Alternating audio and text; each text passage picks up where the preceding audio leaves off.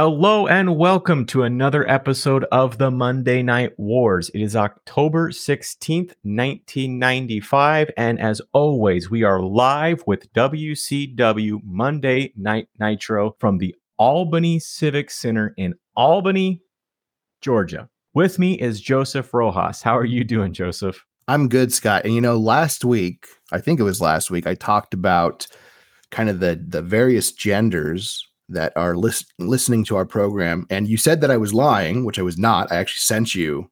I've seen it. I confirm it. Yep. So the other thing that I want to talk about this week, though, is the ages that we're having. So as of the most recent metrics, we got 12.2% in the 23 to 27 demographic, which I think makes a little bit of sense. That's a little bit younger than both of us are. They really weren't around for the Attitude Era. I kind of understand it, but still, over 10%. I think that's pretty strong. In the 28 to 34, which is kind of right in our sweet spot, we got a massive 48.6. So I appreciate that. And then 35 to 44, these are all the guys who are going to tell you it never got better after the Attitude Era. We got 37.8. That's pretty big. I gotta stop you there, bro, because that's my demo. That's what I'm in. Are you trying to say that I'm one of those guys that said I'm not saying that you're old, but I'm just gonna move on. I'll just say one thing, okay? Yeah. It never got better after the Attitude Era. That's all I gotta say about that. See? Thank you. And then 45 to 59, we have a measly 1.4%, which you think I would be upset about. But what I'm really upset about, Scott, more than anything, is that the 60% and up demographic, we have no one. Not a single person has listened to us. And which I think is really unfortunate for both of us, because I would argue that both of us are what people call old souls. We like a lot of old movies, a lot of old programs. That's kind of our thing. So I'm going to try to market ourselves a little bit today to that demographic, and let's see if we can pull some in. So can you bear with me for a second? Go ahead, man. Shoot your shot. Okay. So today's unofficial and unpaid sponsor is I'm going to just go ahead and give them out right now. And I'm hoping that's going to draw in the crowd. Okay. So today's episode of the Monday Night Wars Radio Hour is brought to you by Viceroy Cigarettes. Everyone who is anyone smokes Viceroy cigarettes. Whether you're a man or a woman, you can't be seen without a Viceroy cigarette in your hand. I hope that worked. I mean, I'm so interested now. That really did it for me.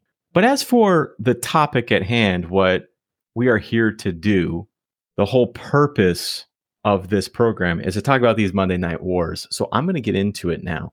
And we start off at the commentary table, and we are told that Sting is going to be Ric Flair's partner in the tag team match main event tonight. Joseph, tell me about it.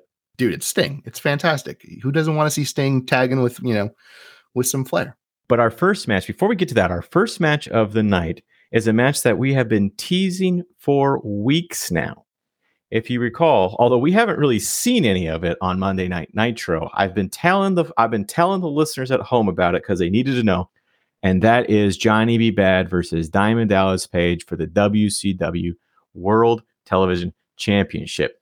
There's no time because the match didn't even officially start. Tell me more about it, Joseph.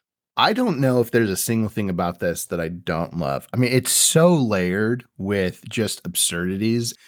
This is absurd in so many great ways. So he thinks that DDP slashed his tires. The reason that he deduced that was, I believe, on Saturday night. He says, I couldn't make my match that, as you mentioned, to face Sting. I had 3 slashed tires, and I think you did it, DDP. And somewhere along the promo, DDP goes, "I never slashed your 4 tires."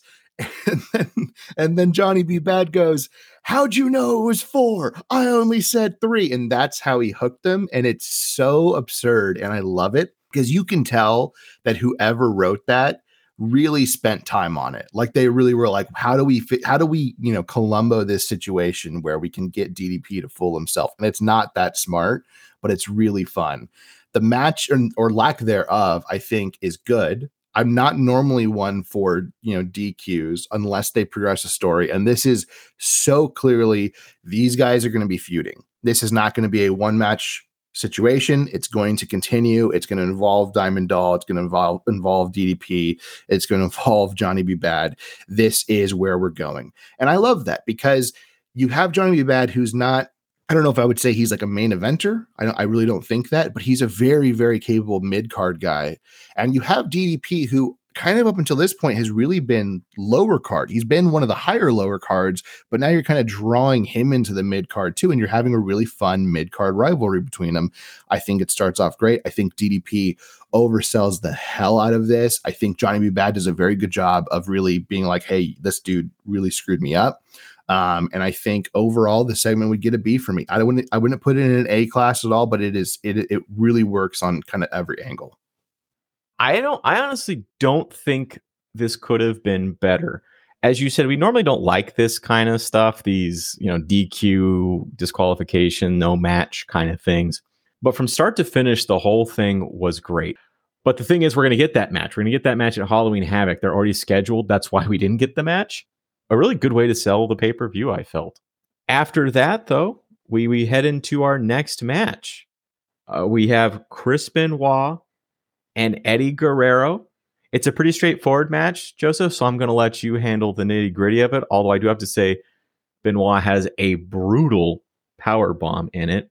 Other than that, I think I'll address the 800-pound gorilla in the room. We're not going to talk about Chris Benoit's backstory yet. We've discussed when we want to talk about that. It can't not be talked about.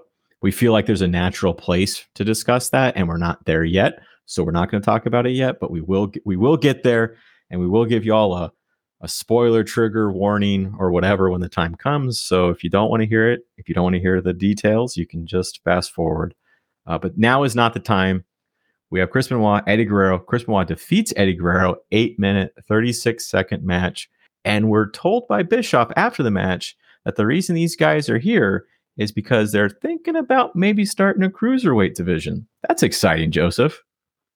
Yeah, I love this. I think, first off, this is, I would say still, this is Eduardo Guerrero. This is not Eddie Guerrero. I know they're calling him that, but there's nothing Eddie about him. So, that from when I was a child, I was a huge Chris Benoit fan. And one of the things I was thinking about while I was watching this particular match, like what really attracted me to his wrestling style. And one thing I was realizing was when he wrestles, everything he does, whether it's a suplex, chop, you mentioned, the power bomb, whatever he does, there is almost a snap to his movements. It's almost like a whip effect, and it's so good and intense. And I really don't think I've ever seen anybody pull it off since. There's definitely been wrestlers who will do something in a very powerful way, and you'll go, wow, that really was a feat of strength. But the way Benoit wrestles matches, it's almost like you don't expect the strength, and it's so quick. And I really can't describe it beyond kind of a snap or whip effect. What this match is, what the goal of it is, one, as you said, for Bischoff to announce at the end of it, hey, if you liked this, we're actually looking at potentially making a cruiserweight division. I think this match is the best thing that Bischoff or whoever decided this, whether it was Bischoff or Kevin Sullivan or whomever decided that this is the direction they wanted to go. This is the best match you could have started with. Is it, a 5-star match or whatever? Probably not, but it gets an A+ for me. It establishes who Chris Benoit is. It doesn't really show him as a heel or a face. Eddie Guerrero, who obviously has worked with him a number of times throughout the country as well as other countries and knows him very well. They're friends. Is a perfect person for him to wrestle with. It's a great back and forth. There's a moment where Eddie actually, I think he hits the steel post with his arm. And for the rest of the match, he sells that injury. And credit to him, he either is actually hurt or this is a masterclass in selling an injury. I really don't know which one it is. And we'll probably see next week when we watch the next episode, see if he actually seems to be banged up. But he does such a great job of making it look like this really is affecting my performance. And then Benoit in return exploits that, not in a heel way, but just in a, tactical way. And it ends up kind of costing Eddie the match. To me, regardless of WCW or WWF, this match right here is by far the match of the week. That's bold, man. That's bold. But it is a very good match. It's a very exciting moment to be alive and watching WCW Monday Night Nitro. But wait, there's more, Joseph. Call the WCW hotline tonight, $1.49 a minute, and you get to find out all the dirt about WWF. You get to find out which WWF official left the company over the weekend and how one superstar supposedly got in a fight with a fan in the parking lot and lost. The spoilers are the person that left was Bill Watts, and the superstar that got in a fight in the parking lot was Shawn Michaels. We will talk more about Shawn Michaels when we get to Raw. The Bill Watts thing, from what I've read, Bill Watts says that he was on a 3-month contract with WWF. He had no intention of staying. His contract ended. But any chance WCW can to make WWF look bad, they will. What did you think about this? Well, the Bill Watts thing, let's cover that first, because that is the first thing that he mentions. So to my understanding, Bill Watts, and this is just off of research, I think Bruce Pritchard mentions this in his podcast. And obviously, if we ever cite Bruce Pritchard's podcast or Eric Bischoff's podcast, you do have to take these things with a bit of a grain of salt. Obviously, these are the guys who are definitely going to be in the rooms in these situations, but also it is their perspective. So you do have to kind of really weigh that in how you look at things. Apparently, the Bill Watts thing, to my understanding, was he kind of believed he was going to be in charge in WWF and really be laying down the law. And he tried to. And there's various stories from different people. Kevin Nash apparently told him, and this was according to Kevin Nash.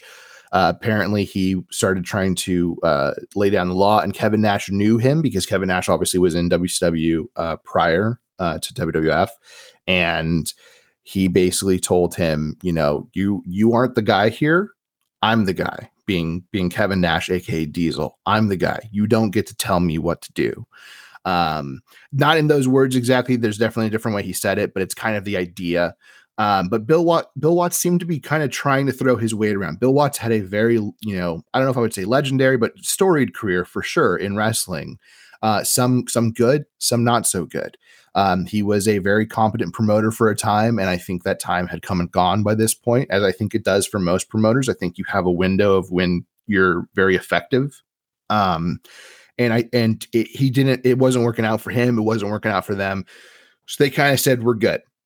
Now, obviously you gave Bill Watts' side of the story. So who's to say? We're just giving you what we know. It doesn't really matter, but it is what it is. Now, the next thing of, the fan apparently beating up a wrestler in the parking lot, it was Shawn Michaels. That is not actually what happened. So we're gonna kind of go into this a little bit in the WWF episode, because they're going to go into it. So I think I'll save that for later when we get later on in the episode.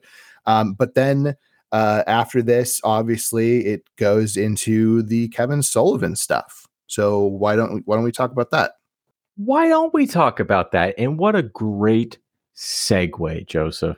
Thanks, man. You're so welcome. We now go live to Gene Okerlund, Mean Gene, who's interviewing the Giant and Kevin Sullivan. Sullivan says that after Halloween Havoc, Hulkamaniacs are going to switch their allegiance to the Dungeon of Doom. The Giant doesn't do a great job, but warns Hulk Hogan that he's going to push him off the roof in the monster truck match. He also puts his hand over Okerlund's face. Tell me more, Joseph. Tell me more. Well, the hand over the face thing is really kind of a nod to Andre the Giant. They're still playing on the whole that he is Andre the Giant's son, because Andre did that to, I can't remember who did it to, but it's definitely happened. It may have been Mean Gene, but I can vividly see it was during their I believe during their WrestleMania 3 build up between him and Hogan. So that's kind of a nod to that, continuing the legacy.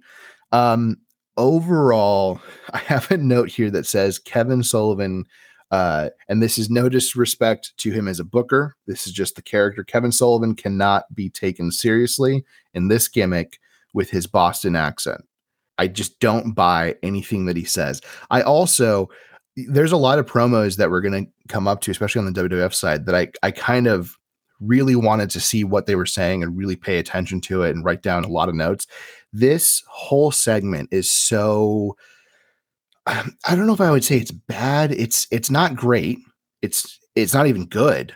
I give the thing a C-. I didn't want to crush it too hard, especially because Giant is very new. So I don't want to, obviously, Paul White doesn't care what I say, but he was very new at this time. He was still learning. And overall, it just nothing in it sticks with me. Like, honestly, the hand thing, I forgot about that until you mentioned it right now, because there's nothing memorable about this promo. And while you were saying that, I went and I looked it up, and yes, it was Mean Gene that Andre the Giant put his hand next to Mean Gene's face and then put it on Mean Gene's face. That was a callback to that, which is kind of cool in hindsight, the callback to that. I guess we're still kind of playing the Giant is Andre the Giant's son thing, I guess. We don't talk a lot about it, but it seems like it's still kind of there. But you're right. Not a great promo all around.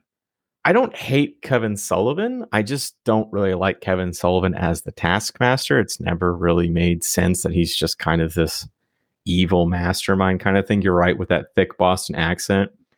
I like Kevin Sullivan when he's just being the brawler kind of guy. He's done some good matches that way. That was his gimmick. Wish he would do that. But Kevin Sullivan's the booker. And so he can do whatever he wants. And he's going to book himself and his people to the moon. And that's what we have here. But for a palate cleanse, Joseph, we need a palate cleanse. And boy, do we get one.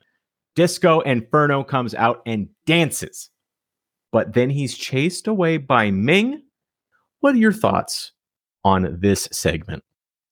The minute you started just being so positive, I hadn't even flipped my notes over, but I knew what must be coming because of how positive you were being. And I was right. And it is Disco Inferno. I'm not going to grade it because it's such a small segment and it goes right into a match. I don't like it, but they are doing their due diligence, and I will leave it at that. Well, after that, we move to a real down note in the night. We have Ming versus Hacksaw Jim Duggan. I cannot believe what they did to my boy. Ming defeats Hacksaw in 1:51. Break down this match for us, Joseph. I think it's a weird one. I think it was fine to have Ming win because obviously you are, Kevin Sullivan is booking, his guys as this powerhouse unit, and then they need to for the storyline. I'm not saying Kevin Sullivan's doing anything wrong with that. They need to for the storyline. I did think, Hacksaw. I mean, it's Hacksaw Jim Duggan. How are we giving him a minute for a match? I mean, he really does just get wasted, and I gave it a C because I know what they were trying to do, but I think you could have just done a squash match with a normal person in this. I think would have been fine. I think Hacksaw was the wrong person to do that with. That being said, this is Scott's boy. Scott loves him some Hacksaw Jim Duggan so much so that for I think it was for your birthday, I actually went to Hacksaw Jim Duggan's store and ordered Scott an 8x10 signed by him for Scott's birthday. And then it didn't come in for a long time. And I was getting very anxious because I was like, I know when his birthday's coming. And like, we're getting to the point where he may not get it. I think it did miss your birthday, actually. And I ended up emailing them and being like, hey, I ordered this way ago. When is this coming in? You know, it's my boy's birthday. I want to make sure he gets this. I don't know if they did respond. It did finally come in. It was beautiful. And then I found out that the reason it didn't come in a timely manner was because Hacksaw was dealing with cancer. So I felt like a horrible person because I had no idea. And if I had known, I would have never emailed and I would have just let whatever happens happen. So Hacksaw, from the bottom of my heart, even though you're never going to listen to this, I am so, so sorry. You digitally assaulted a man with cancer. Shame on you. Up next, though, Dark Hogan. I'm going to start calling him Dark Hogan. We're going to see if that sticks. Dark Hogan and Jimmy Hart do a promo. Hulk Hogan says he's like Don Corleone. And he's more powerful than any promoter on earth. Hart's worried, though. He's worried about Halloween Havoc, but Dark Hogan tells him not to worry about it because he's going to tear the Dungeon of Doom apart one by one. He also calls, which I haven't mentioned this before, but he's been doing this quite a bit. He calls the Giant big, nasty, and stinky seemingly a dozen times. Joseph, what are your thoughts on the Dark Hogan promo? So I was really hoping you were going to mention Don Corleone Hulk Hogan, because that's exactly what he says. He says Don Corleone Hulk Hogan, which okay, just think about that film and how strategic and tactical Don Corleone is. Hulk Hogan ain't that. He ain't that. On top of that, he says now everyone knows the evil in Hulk Hogan is real. And my question to that is how? How do we know? Because there's nothing he's done. These segments would be so cool if, like, each week Hulk Hogan with the all black, evil Hulk Hogan, or Dark Hulk Hogan, whatever you want to call him. Don Corleone Hulk Hogan. That's Dark Hogan. Trademarked it. Well, no, it's Don Corleone Hulk Hogan. We got to go with what he said. If he each week picked off a member of the Dungeon of Doom, that would be fire. Jimmy Hart talks about how worried he is about what he's gonna do at Halloween Havoc, as in what he's gonna do to the Dungeon of Doom. He just keeps saying that he's evil. And on top of that, this is something that we just can't miss, which is that late 90s and early 2000s sunglasses are the best. The segment gets a D for me. Even with the sunglasses. That's why it didn't get an F. Okay. And I don't understand all of this talk about how we don't know that he's evil. I mean, he's wearing all black, Joseph. It's so good. Up next, we have the main event. We have Ric Flair and Sting versus Arn Anderson and Brian Pillman. But what happens? Well, there's no Sting. Sting doesn't come out. He's supposed to be helping Ric Flair, but he doesn't come. Flair has to wrestle 1-on-2. Sting's suspicious of Flair. They've had a long and storied rivalry. Flair's tried to end Sting's career on multiple occasions. Can he really trust Ric Flair? Well, Ric Flair starts getting the beat down of his life. Sting decides that Ric really is in the fight of his life with Arn and Brian. This isn't a trick. This isn't a way to get at Sting. So Sting comes down and tags in. He is running wild on the Horseman. So much so that Anderson and Pillman, they've had enough. They leave. What happened, Joseph? I mean, you said what happened. I think overall this is great. Number one, as you mentioned, Sting doesn't come out, right? And that I think is really cool. The commentators start talking about that, and I love the work the three men do on this. His theory is, well, he's not coming out because he's scared, basically, which is exactly what you'd expect from a heel commentator. And I don't remember what Mongo's take is on it, but Eric Bischoff, because I think Mongo is a little bit lost too. Like he's still kind of getting his feet wet. I do like Mongo on commentary. I'm very surprised to say that. I think that's blasphemy in WCW fans. I think he's fine. I think he adds a nice touch. But Eric Bischoff does a really good job, and then Mongo kind of starts catching on. Does a really good job of saying, well, because of how much he's gotten stabbed in the back, he is probably wanting Flair to prove that he actually needs his help and prove that he's really the man of his word by letting him go out and fight first. And then he'll see, has he really turned over a new leaf? I think it's a really good job by the commentary team, because they're debating it for a long time until Sting does eventually come out. And Flair versus the World is so good. I mean, him versus both of them. It's so fun watching him do it. There's a moment where he does the figure four on both. He has Arn, and then Brian Pillman runs the ring, and he sees Brian Pillman running in, and he immediately gets out of it and then grabs Brian Pillman down and gets him in the figure four. It's so fun.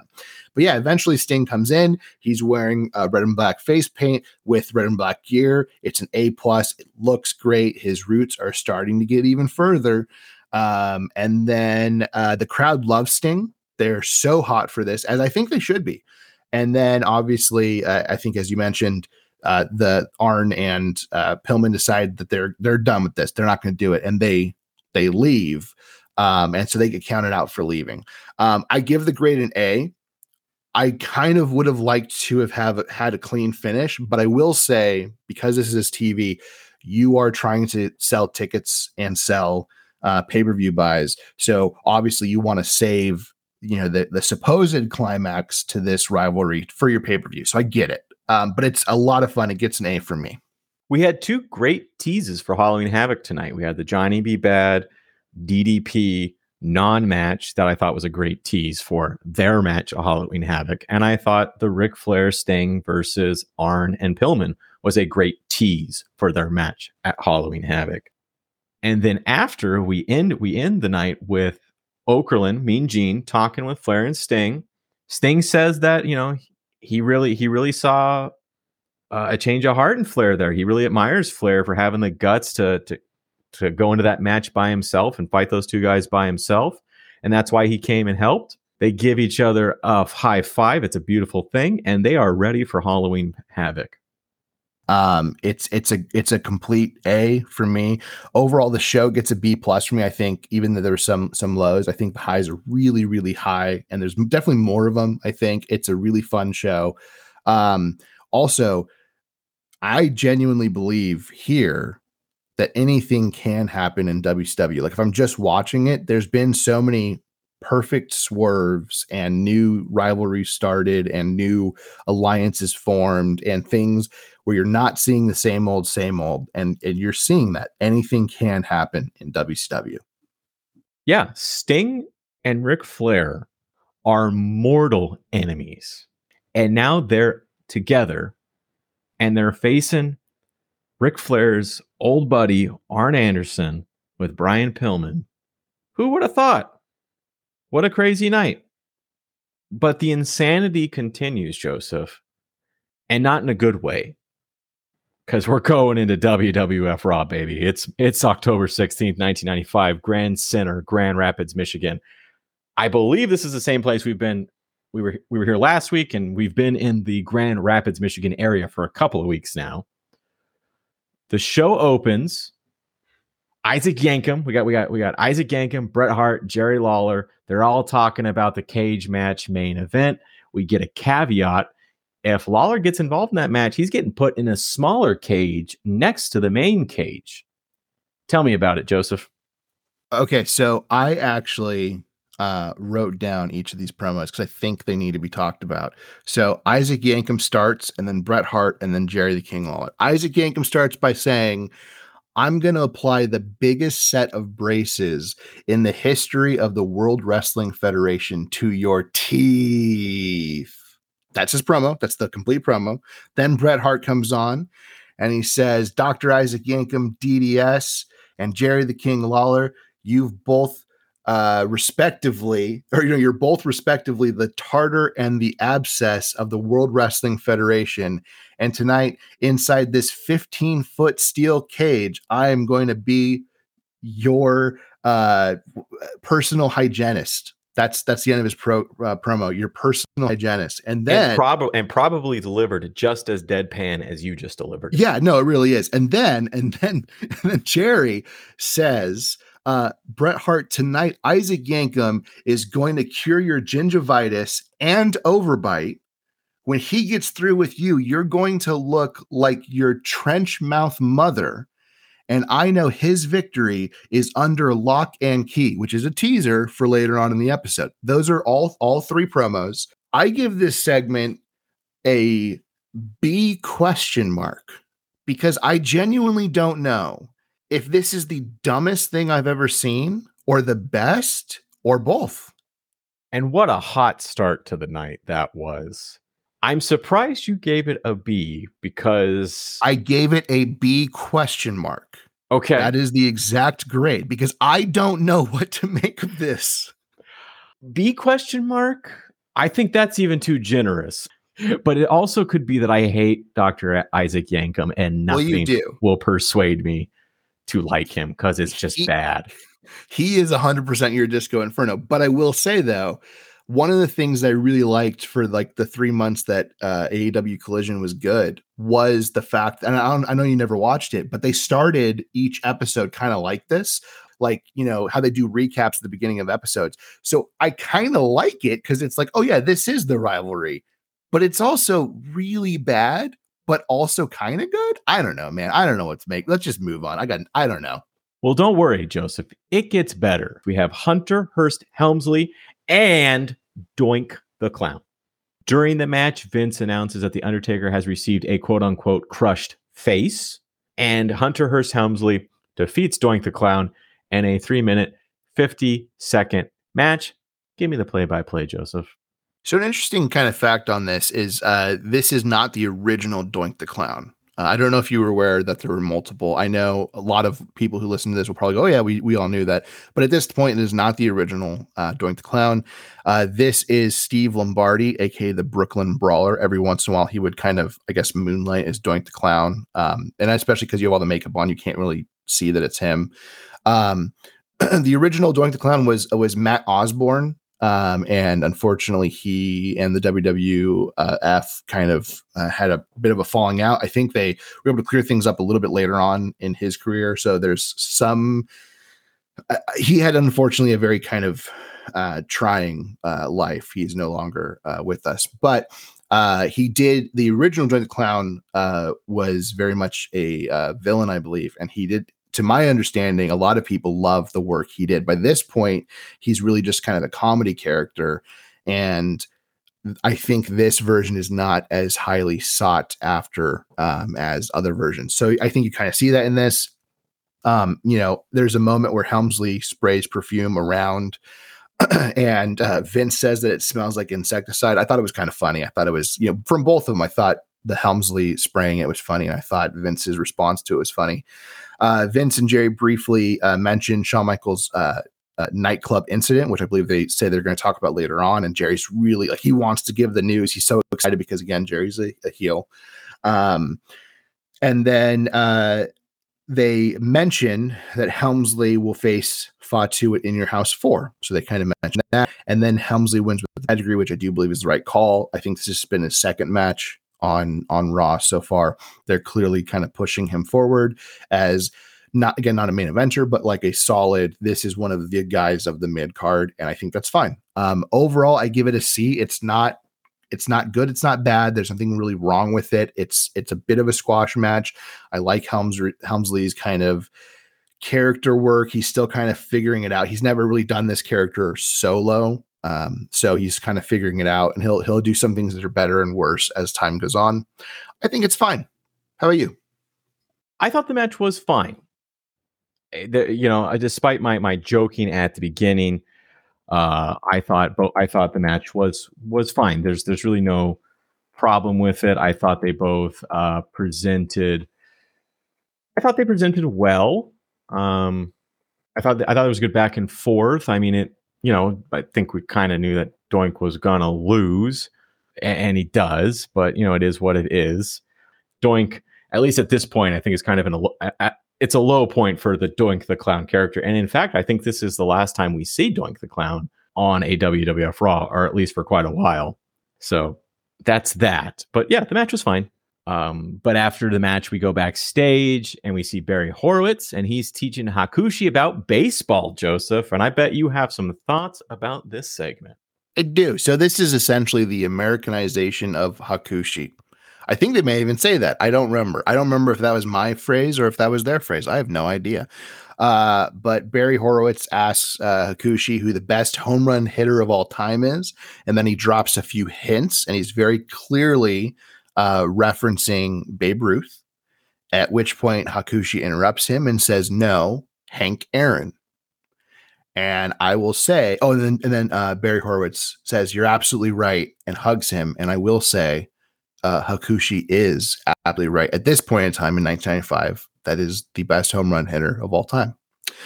That all being said, this is a bad segment, and it gets a D. Well, there you have it. Yeah, I got nothing more to say about it. It was whatever. I don't know. It's WWF Raw in 1995. That's all I can say. Up next, though, we have the Tag Team Championship match. We've got the Smokin' Guns, Bart and Billy Gunn versus, again, the folks from PG-13, JC Ice and Wolfie D. During the match, we go split screen to Gorilla Monsoon, who's forcing Yokozuna to fill in for The Undertaker versus King Mabel at In Your House. And Jerry Lawler brings up the Syracuse incident with Shawn Michaels. Go into it, Joseph. Okay, I guess we'll talk about the incident first because we can kind of move on into the match and then move on to the rest of it. So the incident is real. It's a true thing. There's been a lot of different reports as to what exactly happened. The best that can be figured is that Shawn Michaels was out at a bar in Syracuse. He was apparently with 123 Kid, who he was really good friends with, and British Bulldog, who he was actually pretty decent acquaintances with. I don't know if they were really good friends. I don't know their complete dynamic. But they were all hanging out and they're getting wasted and stuff. And then the stories vary on how many people there were. But apparently he was hitting on a woman, and her ex-boyfriend did not like that. She did not have a problem with it, but the ex-boyfriend had a problem with it, and eventually apparently dragged him out of a car, and they all started beating the crap out of him. And apparently 123 Kid and Davey Boy Smith, aka the British Bulldog, were apparently in the back seat of a very, very tight car. And it was one of those cars where like you have to put the seats down in front to get out of the back. So they were in the back seat when he got pulled out. And apparently it was her car. It was actually her car because they were all going to go to her place. And he got pulled out and they beat the crap out of him, and they couldn't get out of the car in enough time to like help him out. So he's completely, beat to hell. He did go to the hospital. There's been reports of, it was 4 people. There's been reports of it's 9 people. I want to say there was ridiculous when it was 15 people. I think the understanding for the most part is 9 people. And then Marty Jannetty says it was actually just 1 person because at this point, I think Marty Jannetty was just so in his feelings. So I wouldn't take anything Marty Jannetty says as truth anyway. So there you go. But it was a real incident, and it would lead to not really necessarily. It would lead to some scrambling from WWF on what they need to do, because he actually is real life hurt right now. I think he had a concussion at the time. We'll see him soon, and you can see he's absolutely beat to hell. So it's an unfortunate situation, and that is real. So the report earlier that we mentioned that Mean Gene was saying in the WCW episode, this is who they're talking about. So one thing I really hate about that, and I think I can talk about that now, is that number one, you're basically saying a fan beat him up in a parking lot at an event. So you're lying to the audience, which there were police reports. There were evidence to say, like, you could at least tell the truth about it, And 2, you're making light of what is actually a very real situation and a very unfortunate one. Now, I'm not saying that Shawn Michaels in 1995 probably didn't say something that also, helped increase the likelihood of, getting beat up, because he was very, brazen at the time. But there it is. So that's actually what happened. And then I think now I'll just go into the match. Do it. All right. So PG-13, I actually made a huge mistake when I was taking the notes for this. I decided that this was going to be the night that I was going to write down all of the word for word promos everybody gives. And then I did the whole beginning, Dr. Isaac Yankem and Bret Hart and Jerry. And by that point, I was already burnt out. So by the time I get to this one, PG-13 gives a promo. I didn't care enough to write the whole thing down. But what I did write down is I believe they end this with these two punks from the hood. Again, this is PG-13. These two punks from the hood are coming to lasso you. That's the end. That's kind of the end of the promo. It's not a great promo. Also, you guys are not from the hood. No one thinks you are. It's really bad. Gorilla Monsoon announces right before this that Yokozuna will be the man to face Mabel in Your House 4, replacing the Undertaker, who is hurt because Mabel actually hurt him in real life. JC Ice in this match dances around the ring only to get clotheslined, which is a cool spot, but he does it twice in a row. Because like the whole idea is like, I'm going to dance around and like, I'm so big. And then all of a sudden I turn and then wham, I get clotheslined because I was being chauvinistic, but he does it back to back and it's really not very good. Billy Gunn does have a nice slingshot in this. And then the Smoking Guns win with a Sidewinder. And I think the match itself is okay. It gets a C for me, but there's nothing good going on right now. So it's just a C overall. Yeah, there's nothing wrong with the match. I don't feel like, I mean, I Bart Gunn and Billy Gunn are good wrestlers. And honestly, I think PG-13 are pretty good wrestlers. You know, they do what they need to do. I mean, obviously they're there to lose, and I think they sell it really well. I don't think there's anything wrong with it. As we discussed before, don't love the characters, don't buy that they're these rough and tumble gangsters like thugs or punks or whatever they say. I just don't buy it. What I've given my thoughts on both of these teams previously, so I don't really think we need to go into detail on that. And then overall, it's just, I thought the match was fine. You know, the Guns retained the titles as we knew they would. That's pretty much it. But it's not it for the night, because we still got a couple of matches to go through here. God help us. After that, we're shown an interview from over the weekend with British Bulldog and Jim Cornette. Doc Hendricks is talking to them. They're talking about how Bulldog turned on Diesel and pinned him in the ring. And he's going to make everyone respect him at In Your House. Joseph, what do you think about this promo? Production-wise, it looks pretty good. But I think they were just recording a live show, but they filmed this bit. And so there's actually, I think this is overall really good. I really enjoy what Jim Cornette does here. This rivalry hasn't really made too much sense. Again, as you mentioned, British Bulldog did go heel, and actually the person he went heel on was Diesel. But they really haven't done anything to kind of connect the dots. So in this promo, Jim Cornette outlines exactly why this situation is the way it is. He basically breaks down the entire plot line of the British Bulldog's plan for the last few months, and why he turned heel and why he's been kind of setting the stage for this match. Almost he's making it sound like British Bulldog is way more calculated than he actually was. I think this is a situation where they were just kind of on the seat of their pants booking these things, and then went, okay, Cornette, please just go make it work. And he did. He did a great job. I did write down here, and again, because by this point I was just burnt out on promos, he does say, do you think in your wildest dreams that anything will stop him from achieving his goal? And I think that's a great cap off to Jim Cornette's portion of the promo. It's a great bit. And then Doc Hendricks insinuates that Yokozuna's leg drop actually helped British Bulldog win the last week. And that's why British Bulldog wins. And then to your point earlier, British Bulldog says this is a lack of respect. And then British Bulldog's portion of the promo isn't too great. Overall, I give it a B. I think it's a really fun segment. I think it ties everything together nicely and gives you some sort of hope for a great pay-per-view. And I think that's as good as Cornette can do with the situation at hand. I've never disliked a Jim Cornette promo, at least yet in our watch. And, again, we've talked about this before, but I think Jim Cornette is one of the best in the business at what he does, about being a manager, about just doing these fire promos.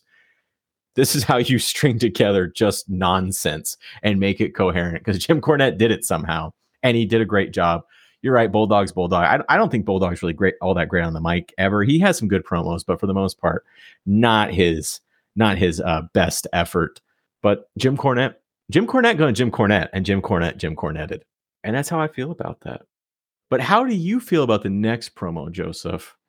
Because we got Ahmed Johnson, and he's talking about honor, I think, and a woman making minimum wage. Well, all right. Look, I'll just go to take this over because and kids need to do well in school. And if your mother can find $7-8 for I got it. Gotta stay in school, man. I got it. Okay, look, I'll take this. Okay, so at this point in this episode, I said no because Cornette really rejuvenated me with a fire promo. So I said, Joseph, you're better than this. You disrespected Jim Cornette. You're not going to do the same thing to Ahmed Johnson. You need to write down this promo. So I did. So this is Ahmed Johnson on honor. Him discussing honor. Ahmed Johnson says, honor is when you watch your mother go to work every day making minimum wage. Okay, I'm with you so far. Although you know in your heart, she is not a minimum wage woman, but yet she's making minimum wage. But then she can find that $5, $8 that it take to take you to a WWF event.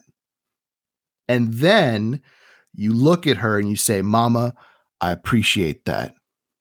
So you go to school the next day and you do the best you can for her and yourself. That's honor. And I give this segment the second B question mark of the show.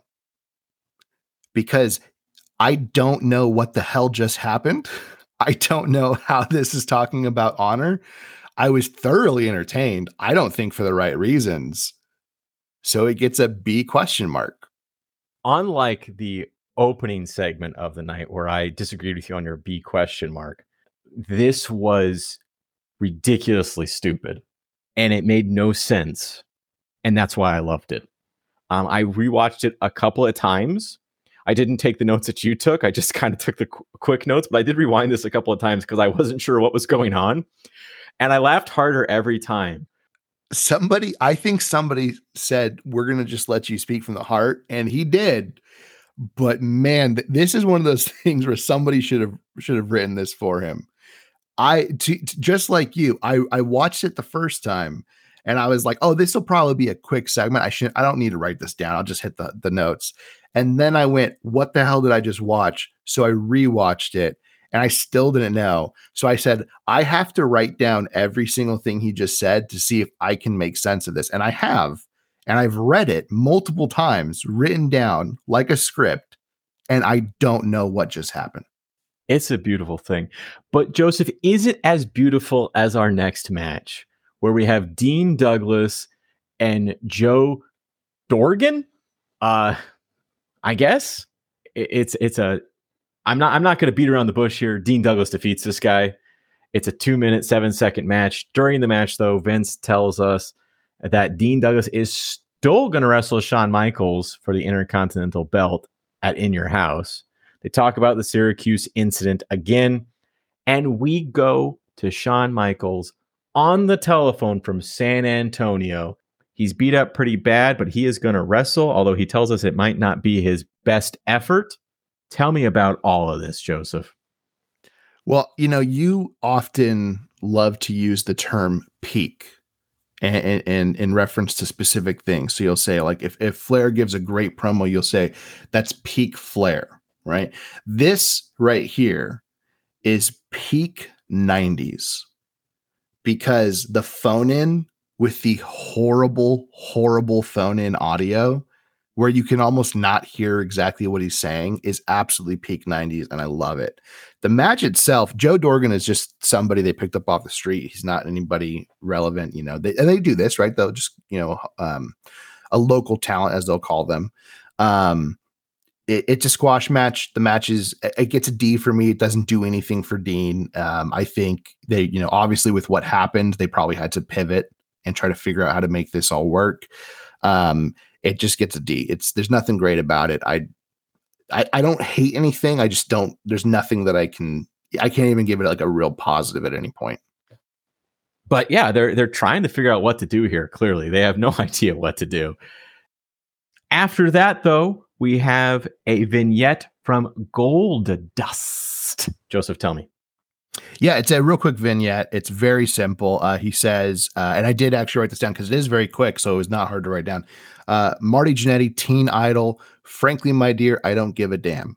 Because you see, pretty boy, when I come in your house, you're in for a major makeover, courtesy of Gold Dust. I think, look, he does a lot of movie references. It's a Gone with the Wind reference. I love the film Gone with the Wind. This is absolutely like we saw Goldust a few weeks ago before his In Your House 3 match, and we kind of were like, hey, you're so close, but you're not quite there. This is Goldust. Like, this is him. Oh no, he wasn't in Your House 3. No, this is gonna be his first match, In Your House 4. Yep. I'll correct myself. So we'll see him there looking like Goldust, but this really is like the first time he looks like Goldust, and he's doing everything the way Goldust does. I mean, top to bottom. It looks great. Overall, it gets a B for me. It's nothing amazing. It's very quick, very crisp and to the point. I like it. Gets a B. I'm just so impressed with how close he already is to being the Goldust we know and love. It's, he got into the character really fast and does really well with it. And I thought this was just another example of good Goldust vignette. After that, though, we have another promo. This time we have Paul Bearer. Tell me about it, Joseph. That was really good, man. I like that. Thank you very much. I don't actually have much to say about this. It's another very quick. They're just kind of setting up. I think at this point, they're setting up the cage is what they're doing. So they're just kind of putting these vignettes in here real quickly, just like move along some storylines. Basically, Paul Bearer's his whole promo is about the fact that that Undertaker is now brutally disfigured because his face does have a giant facial fracture. He is actually dealing with that. So he's brutally disfigured. And when you finally see him again, he won't be the same Undertaker. And I think he does a very good job. Overall, the promo gets an A from me, but he does ensure the fan base, you will be seeing the Undertaker again, and he will absolutely right all the wrongs that were done to him. It's very simple. It's to the point. It's got the voice. I love it. It gets an A. I guess we'll just have to take Paul's word for it, because I feel like getting your face crushed is kind of like a neck snap thing that you just don't come back from. But let's hope for the best here. Let's see. But as you mentioned, they needed some time to construct the steel cage, and it has been constructed. And we are ready for our main event, Bret Hart versus Dr. Isaac Yankem. As mentioned at the beginning of Raw, there was some foreshadowing there. Jerry Lawler has switched the locks, so Bret Hart can't get in. He's got to climb. Jerry Lawler meets him at the top, and Bret punches him back down to the mat. Gorilla comes out. Lawler has violated the terms of the match. And Lawler's thrown in the cage. Lawler says he's getting a nosebleed, even though he's maybe 25 feet off the ground. Lawler tosses Yankem the key to unlock the cage, but Bret punches Yankem, it looked like in the balls, and retrieves the key, but still ends up climbing out of the cage anyways. Bret Hart defeats Dr. Isaac Yankem in a 16-minute match. Give me the details, Joseph. So I know that you're probably going to grade this very negatively. I didn't grade it very high. Don't worry. So, there's a few things that happen. Obviously, you mentioned that, he switched the locks. I thought that worked based off the earlier promo. That was like, he alludes to it a number of times through the night. I've got this match under lock and key, and that's the reference. And I think Vince McMahon goes, oh, that's what he meant by under lock and key. And it's like, okay, whatever. And then at one point in the match, actually just smack dab in the middle of the ring. And I love when wrestlers do this, because the at least in this match, you can only win by escaping the cage. There are some cage matches where you can win by pinfall or submission, but in this one, you can only win by escaping the cage. And in the middle of the ring, Bret Hart hits the Scorpion Deathlock, and it looks freaking gorgeous. It's so good. And then, like you said, Lawler gets caged, ends up getting caged. There is a DDS in the middle of the ring. And then, he tosses the key. Bret Hart hits a bulldog and exits the cage with the key, and he wins. Overall, from a purely in-ring perspective, and also from a character perspective, I think Jerry Lawler does actually a really good job in this match. He, when he's saying he's going to get a nosebleed, he's going to get a nosebleed, and then his nose actually does start bleeding because they use like a capsule or something. It's really, really fun. Like, that segment is really, really fun. The in-ring action is actually very nice and crisp. I think Bret Hart does a good job. I think that Isaac Yankem, from an in-ring perspective, does a good job. They don't really work with the cage the way I would like to see a cage work, but also cage matches are not super defined by this point. In fact, this cage doesn't look anything like a cage they'll start having later on. So there's kind of a bit of problem with that. Like, they're not using the cage as a weapon, which I kind of think you should in a cage match. But again, early in the years of cage matches. Overall, the segment gets a C+ for me, because I don't think, as far as a standalone segment goes, I don't think there's anything wrong with what happened here. I don't think it was great. I don't think it was bad. I think it was a little bit better than okay. So I gave it a C+. But I do have a note here that I forgot I wrote, which is this feud finally over? And I hope it is. You're going to be surprised, because I did not hate this. I thought it was okay. I think you're right. The best part of it was Jerry Lawler. Surprisingly, I thought he was really fun in the little cage, complaining the whole time, just kind of dangling in this little man-sized cage, kind of off to the side, and about the nosebleed and all those sorts of things. I thought that was pretty amusing. As you said, the in-ring action was fine. Bret Hart obviously is one of the best technical wrestlers that's ever lived. He does what he needs to do. He puts Dr. Isaac Yankem at DDS in a great sharpshooter. And because there is no submission, he locks that thing on hard. Overall, they wrestled a very good match. As you know, I really don't like the Dr. Isaac Yankem character. I think it's a terrible gimmick. I hate everything about it. But for this match, I thought it was fine. I thought it was a good match. It seems like it should be the end. This was a main. I think, as far as the storyline goes, this is a main event, end of your story match. So God willing, it is the end. But I don't recall it being the end. I think Bret moves on to another dumb feud for a while, and then this comes back somehow. And I genuinely don't remember. Like, as I was watching it, I just went, like, I started racking my brain, because in our personal watch, we're a little bit ahead of this, and I was going, like, does this continue? Please tell me this doesn't continue. Please tell me we're finally done. I genuinely can't remember. It could just be that I'm traumatized, but I feel like we're not done with this. I think we drop it for a little while, and then it comes back. But let's hope it does. Some say they're still feuding to this day. So let's hope, as we're getting close to the end of 1995, we're going to see that light at the end of the tunnel for Bret. But I don't think we're there yet. But we are there for the end of the night.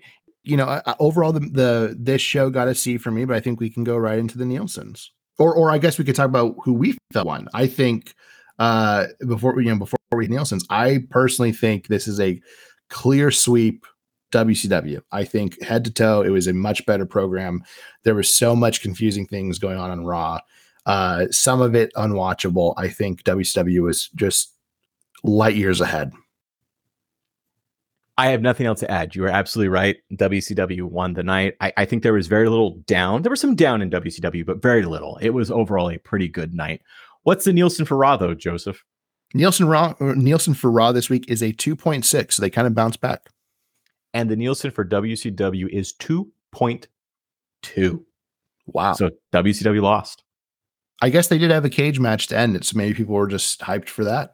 Yeah, I mean, Bret Hart in a cage, I guess it doesn't matter who Bret Hart's wrestling. Is Bret Hart in a cage? Maybe. I don't know. But that brings us to the end of the night, Joseph. Thanks for doing this with me. Hey, I appreciate you. And before we go, Scott. Oh, God. Today's episode of the Monday Night Wars Radio Hour was brought to you by Viceroy Cigarettes. Kids, Do your parents always keep a pack of Viceroy cigarettes in the house? Well, we at Viceroy Cigarettes recommend you sneak a few, then buy a replacement pack at your local supermarket. That's right, Viceroy cigarettes are child-friendly and safe. Viceroy cigarettes, you won't regret us.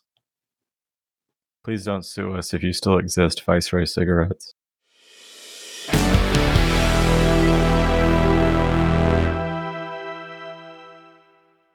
Hey everybody, it's Joseph. Did you like this podcast? Well, we hope that you did, and also that you join us every Monday for new episodes. You can listen to us on Spotify, and soon we'll explore other platforms to bring you episodes of the Monday Night Wars. Did you listen to this podcast and think, pretty sure they're wrong about that? Well, let us know. You can email us at mnwpodcast@gmail.com. Again, that's mnwpodcast@gmail.com. And correct anything we messed up. Don't worry, you won't bruise our egos. You can also give us suggestions, follow the show, or even just reach out to us on the following platforms. On Twitter, you can reach us at MON Night Wars Pod. Again, MON Night Wars Pod. And on Instagram and Facebook, you can reach us at Monday Night Wars Podcast. And finally, if you feel like supporting this podcast and also getting bonus content, you can follow us on Patreon at Monday Night Wars Podcast.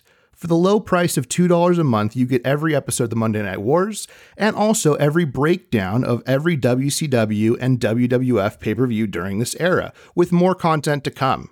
Again, and one last time, thank you so much for taking the time to tune in. We'll see you next Monday back here on the Monday Night Wars podcast.